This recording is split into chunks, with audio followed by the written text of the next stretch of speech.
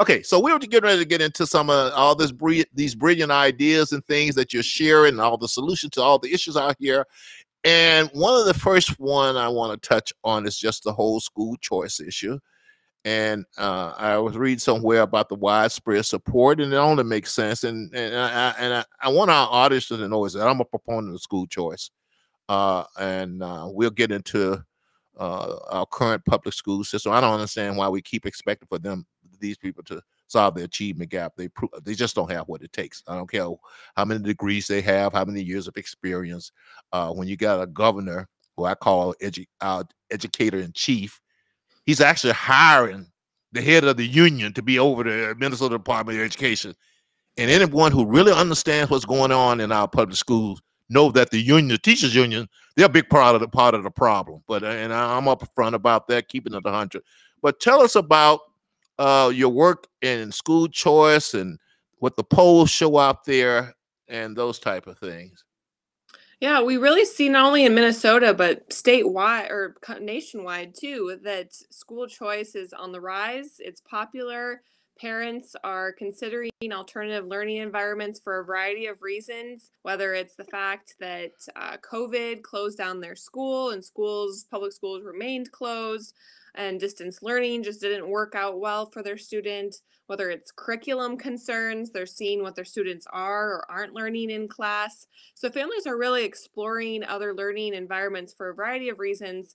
And we have focused on school choice at American Experiment for the past 30 years and what we call real school choice, which should Hmm. include private and religious schools. And so we're really seeing popularity for school choice on the rise. There are polls that confirm that. And we're realizing that families are desperate for these options, but can't always access them, right? There are sometimes barriers in place that prevent them from leaving their neighborhood school district, whether that's a financial barrier, transportation issues, that sort of thing. And so this past legislative session, there was a provision in the Senate education bill called education savings accounts that would have allowed families to access a different learning environment than their public school and use the dollars that they pay as taxpayers to cut the cost or help with the cost of that. And there were a lot of great efforts to promote that, and there were great organizations that rallied behind it. I think of the Exodus MN, and there were press conferences that were held, and a lot of attention was drawn to the fact that parents want this. This whole provision was parent led. And unfortunately, we found out last night that it did not make it into the final version of the education omnibus bill.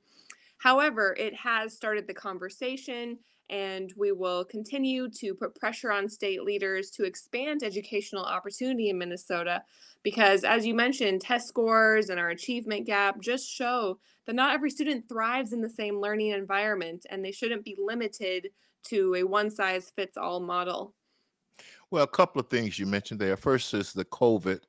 And, I get around the community quite a bit, and I heard a lot of complaints about the public school system just not meeting their needs and requirements. And on a personal level, I saw what some of the policies, the impact it was, negative impact it was having on my grandson. And that's what really got me even more interested in it. But you also mentioned Exodus, Minnesota. And, I'm just curious about things most of the time. And I did a little peep work on Exodus, Minnesota. And what caught my attention is that there's a lot of black moms out there involved in Exodus, Minnesota. Exodus, Minnesota. I don't know whether they found it or what, but if you really know what's going on, and anyone who really knows what's going on, it would not surprise you that there are black mothers out there that are saying we got to do better, and we're looking for different choices than what we're being offered now. So, tell us a little bit more about Exodus, Minnesota, its history, and its makeup. Because, like I say, I just saw a lot of black mothers out there in Exodus, Minnesota. Yeah, absolutely.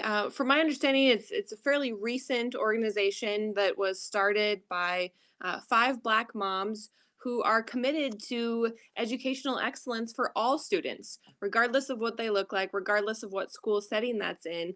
And they all have children. Many of them have children in the Minneapolis and St. Paul public school system. And through COVID and even before that, they realized that their students' needs weren't being met and that their student needed to access a different learning environment. And so they've been really pushing for school choice as a nonpartisan issue. I love that they have signs that we've used at school choice rallies saying, united for choice. Choice means hope. Parents should be empowered to make the decision for their child that is best. And so they have really come together and been the face of this push for expanding educational opportunity. And of course, are supported by hundreds of other parents from a variety of backgrounds and communities, other organizations. American Experiment, like ours, has been proud to partner with them. And it's unfortunate that state leadership has refused to acknowledge their voices and even have a meeting with them about what they're asking for.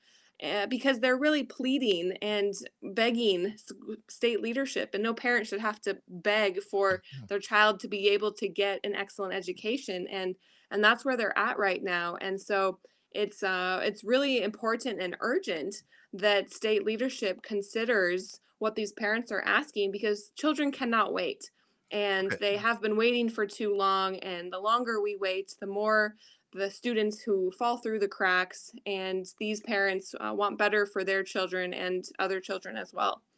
So, Katrin, would it be safe to assume that part of the state leadership, quote unquote, that refused to meet with these moms uh, was indeed our educator in chief, Governor Walz? Am I safe to assume that?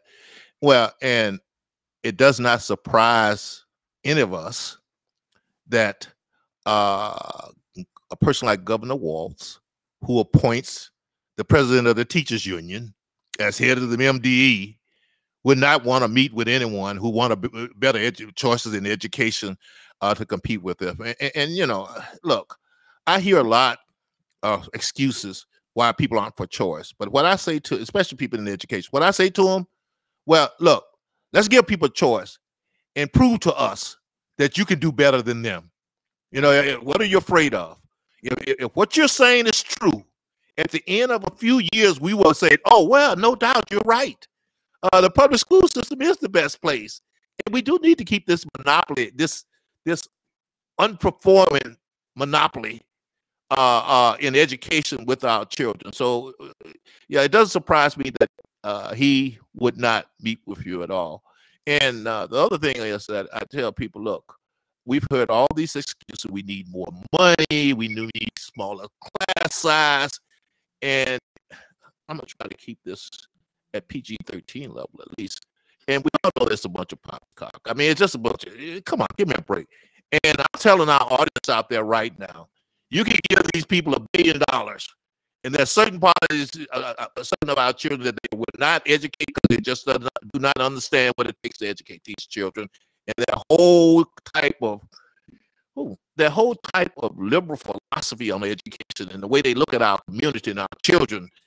Uh, that's the biggest hurdle, I think. So anyway, I'm not gonna get too much on my soapbox with the education. Let's talk about the achievement gap. Do you have any numbers that kind of quantify the achievement gap? Because my background is engineering, and I always start off with numbers and data and apply some logic to come to some conclusions as far as how we address these issues. But give us some type of numbers that quantify this achievement gap, Yeah. Catherine. Absolutely, and I would be remiss to not say that a lot of all of the numbers that I'm mentioning are through publicly available data, and viewers can learn more about it through my education report, Allergic to Accountability, which is available at AmericanExperiment.org.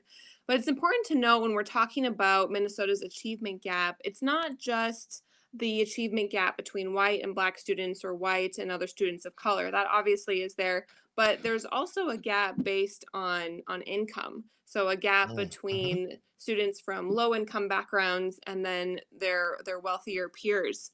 So if we look at test results from our 2019 statewide tests, which are the Minnesota Comprehensive Assessments, the MCAs, we see in fourth grade reading a 35 percentage point achievement gap in proficiency between white and Black students.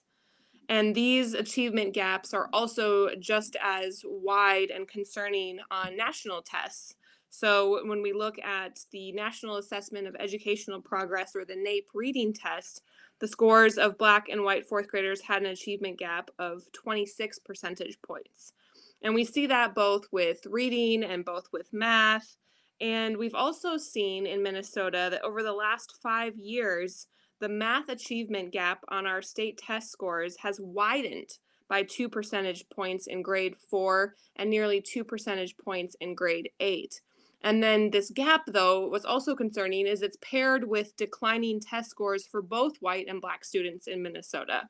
So again, student performance is stagnant, it's in decline, our gap isn't budging. And I should also note that in my report, I talk about gap closures going in the wrong direction.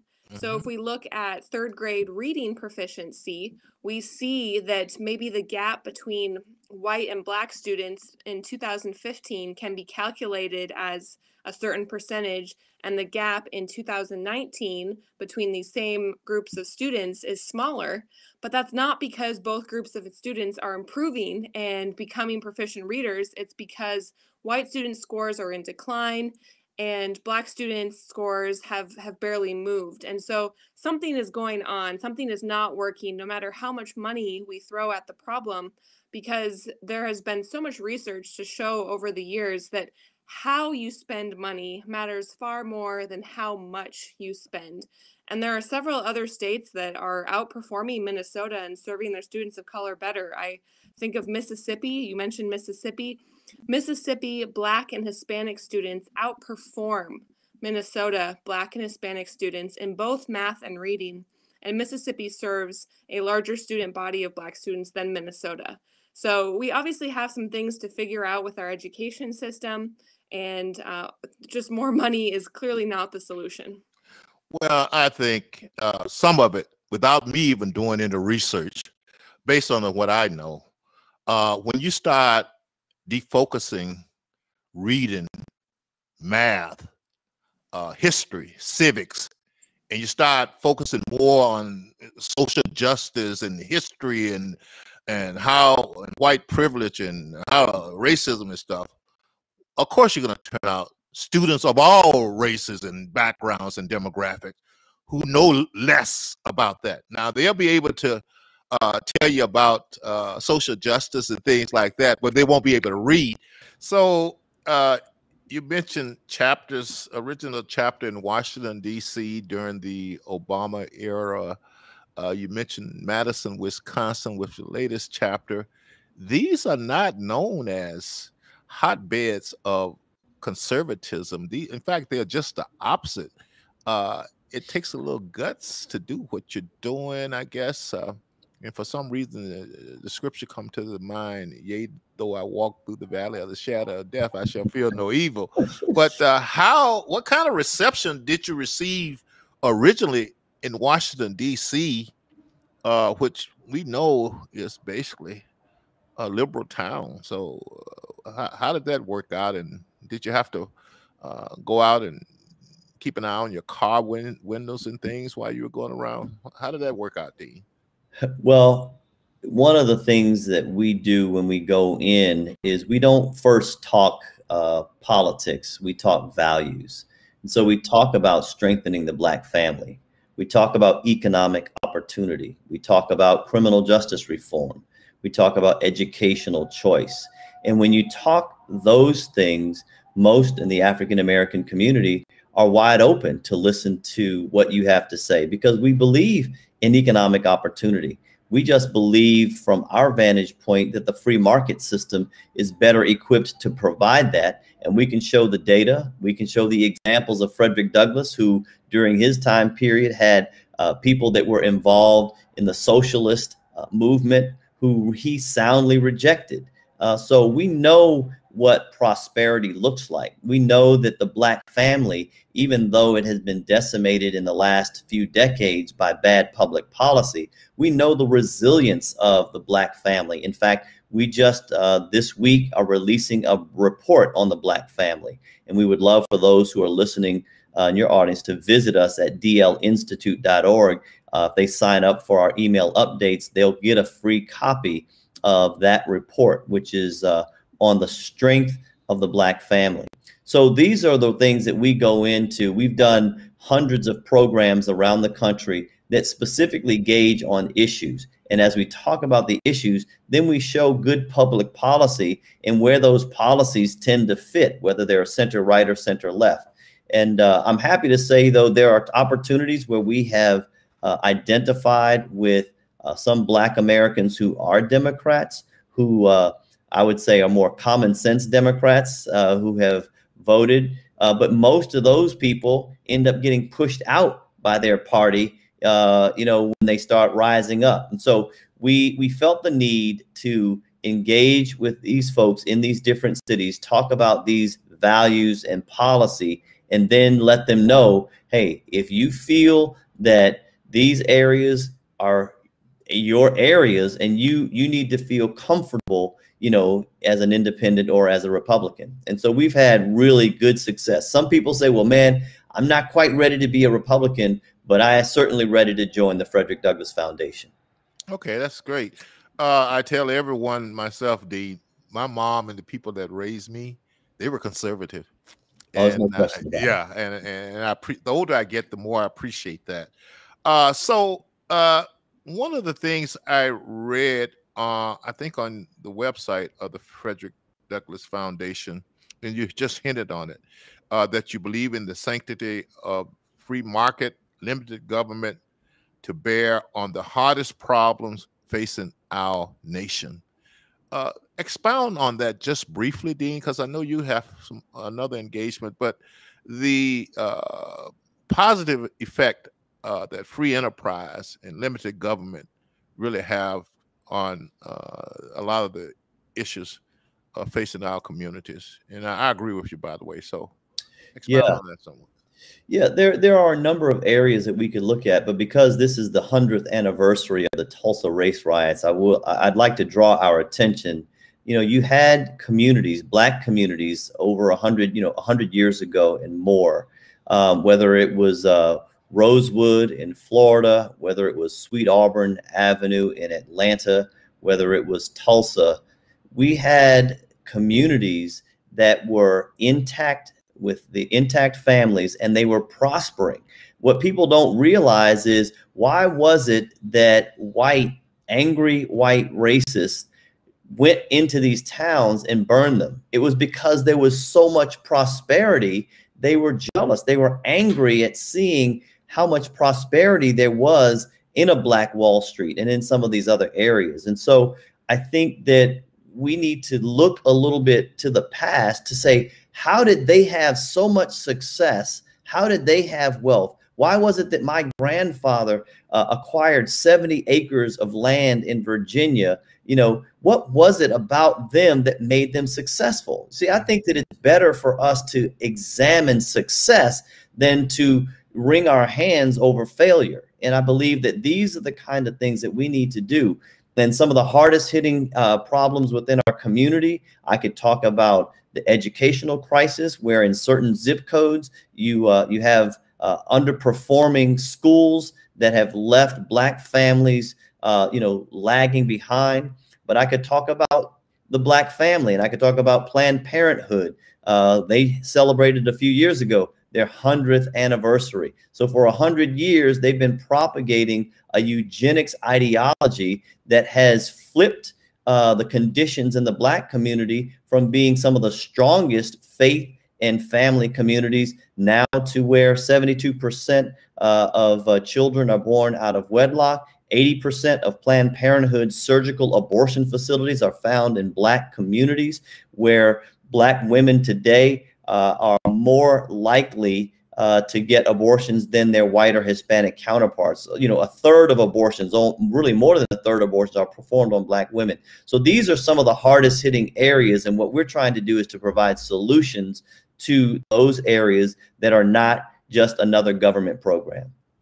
Well, yeah, and let's talk briefly here on the issue of abortion. Now, I've heard a number of figures as far as how many Black babies have been aborted since Roe v. Wade, anywhere from 20 to 60 million.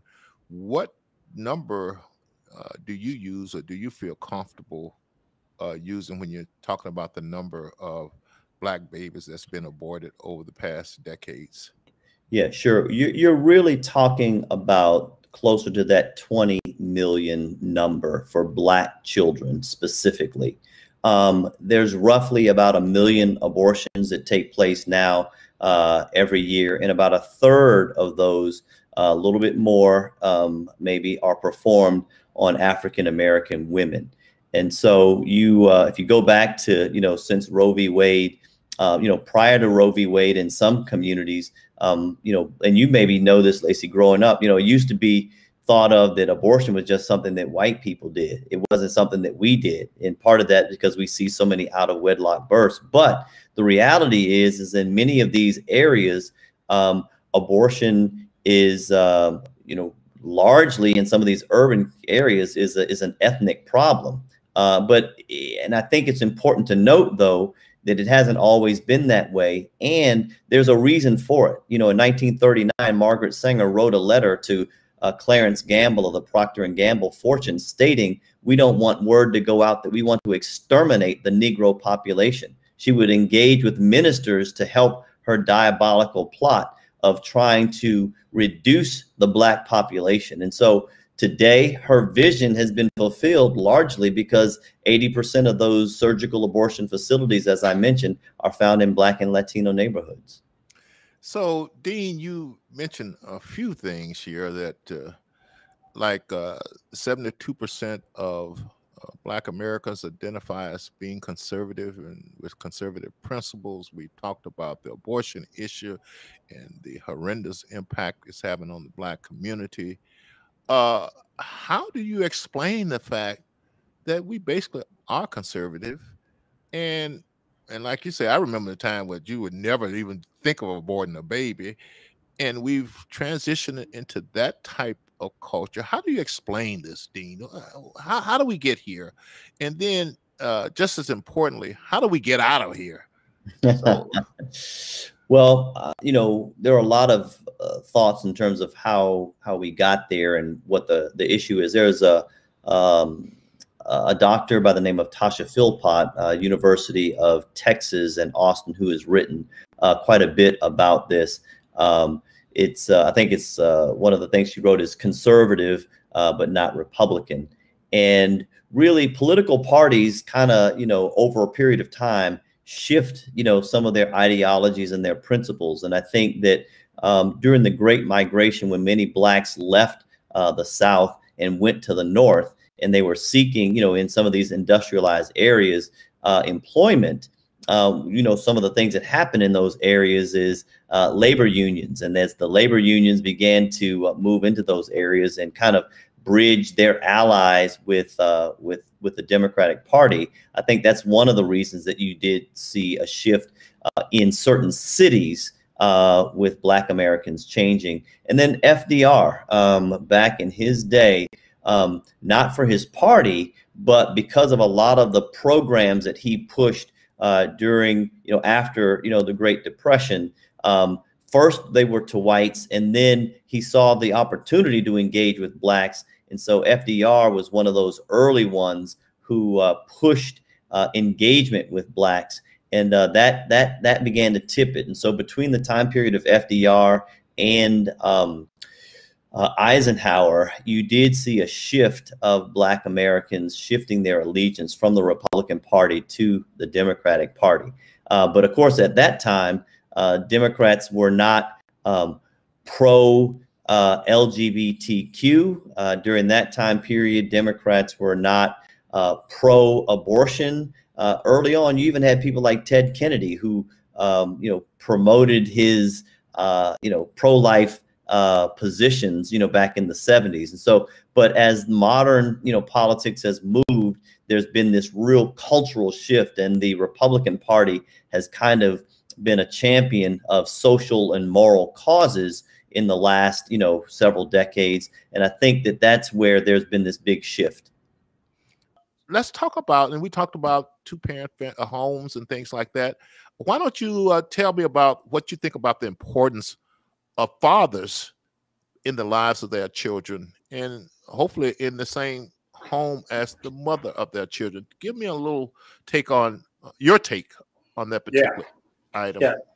I can't tell you how not important this is. I think everyone intuitively we just know it's important, but it is really, the most cynical thing I believe about critical race theory is that they use the racial disparities to justify their whole movement. And what's really again cynical about this, Lacey, is that the disparities are not racial. They look racial, but they're not. Yeah, They're family structure disparities. And the only reason why it looks like racial disparities is because the Black community is 50 years ahead of where every other culture is in unwed birth. So here's the critical piece that we have to let people know about. For the first time in American history, we have 50% of all births in the United States. 50% of them are to unwed moms under the age of 30. So it all started in the Black community in the 60s. At that time, we were 80% two-parent families, approximately 80% two-parent families, but something changed. Something changed cultural behaviors, and it was the introduction of a program in the LBJ administration. And we went from 80% two-parent families to 80% fatherless homes in my lifetime. What made that change? For the first time in American history, we incentivized women to have children but remain unmarried. Right. It was a federal program that was never introduced before until 1964, early 60s, and it was promoted in the Black community heavily. And it literally changed the dynamic of the Black family. The Black family used to be faith, family, and education oriented. It was a God-centered culture. And it changed starting in the 60s when we incentivized women to have children as long as they remain unmarried. And today, literally today, I have the data here for the state of Minnesota. Mm-hmm. In North Minneapolis and some parts of these communities, nearly 90% of these kids will grow up without a father in their home, ever in their home. Yeah. You mentioned something there that we got into earlier, and we talked about a famous clinical psychologist, Jordan Peterson.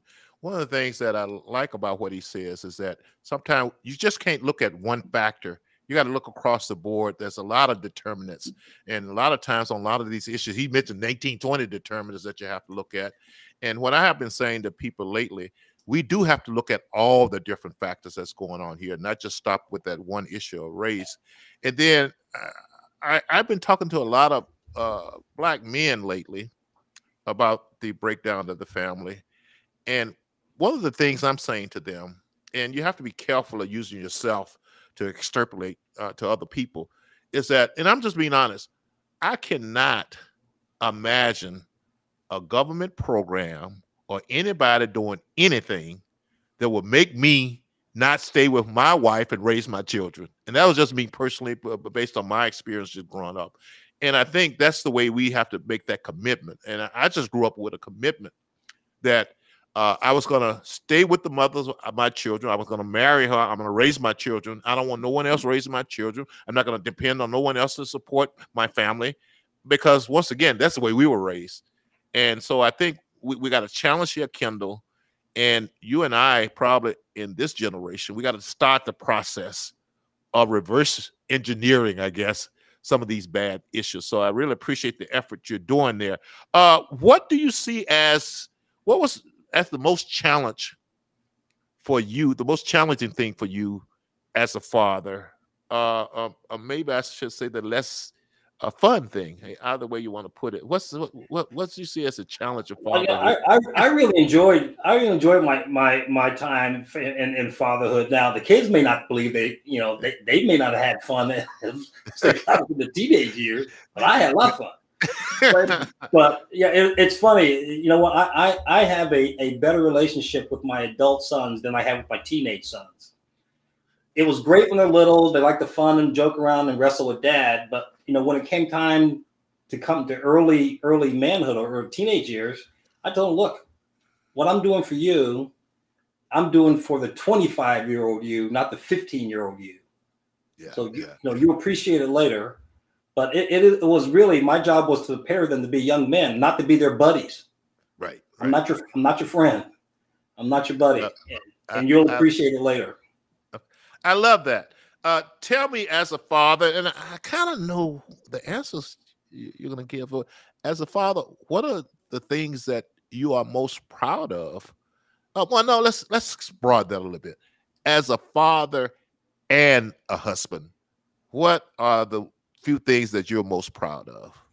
Well, there's a couple of things, and you know what? I'm so fortunate that I came to the faith. So I came to the Christian faith when I was 27 years old, and I give that as the catalyst, the main reason why I've been married for 35 years. My wife and I celebrated 35 years last weekend, and that our kids have the faith in their life is neat to see. We're in 3 different states.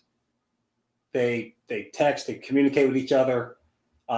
They they communicate with their mom nearly every day, and to have them rooted in the Christian faith, because regardless, I mean, we're all human. We're going to make mistakes. You're going to have disappointments in life, but as long as you're grounded in a faith, there's a sense of hope, there's a sense of place to go that grounds you. And without it, I never wanted them to be rooted in the culture, because the culture drifts and back and forth in different norms. It's whatever Time magazine or CNN says is norm. That's not a way to live. Yeah, that's a good point. And you mentioned earlier about you being prepared for the world. And when I left high school, I tell people I felt like I was prepared for anything the world had to offer.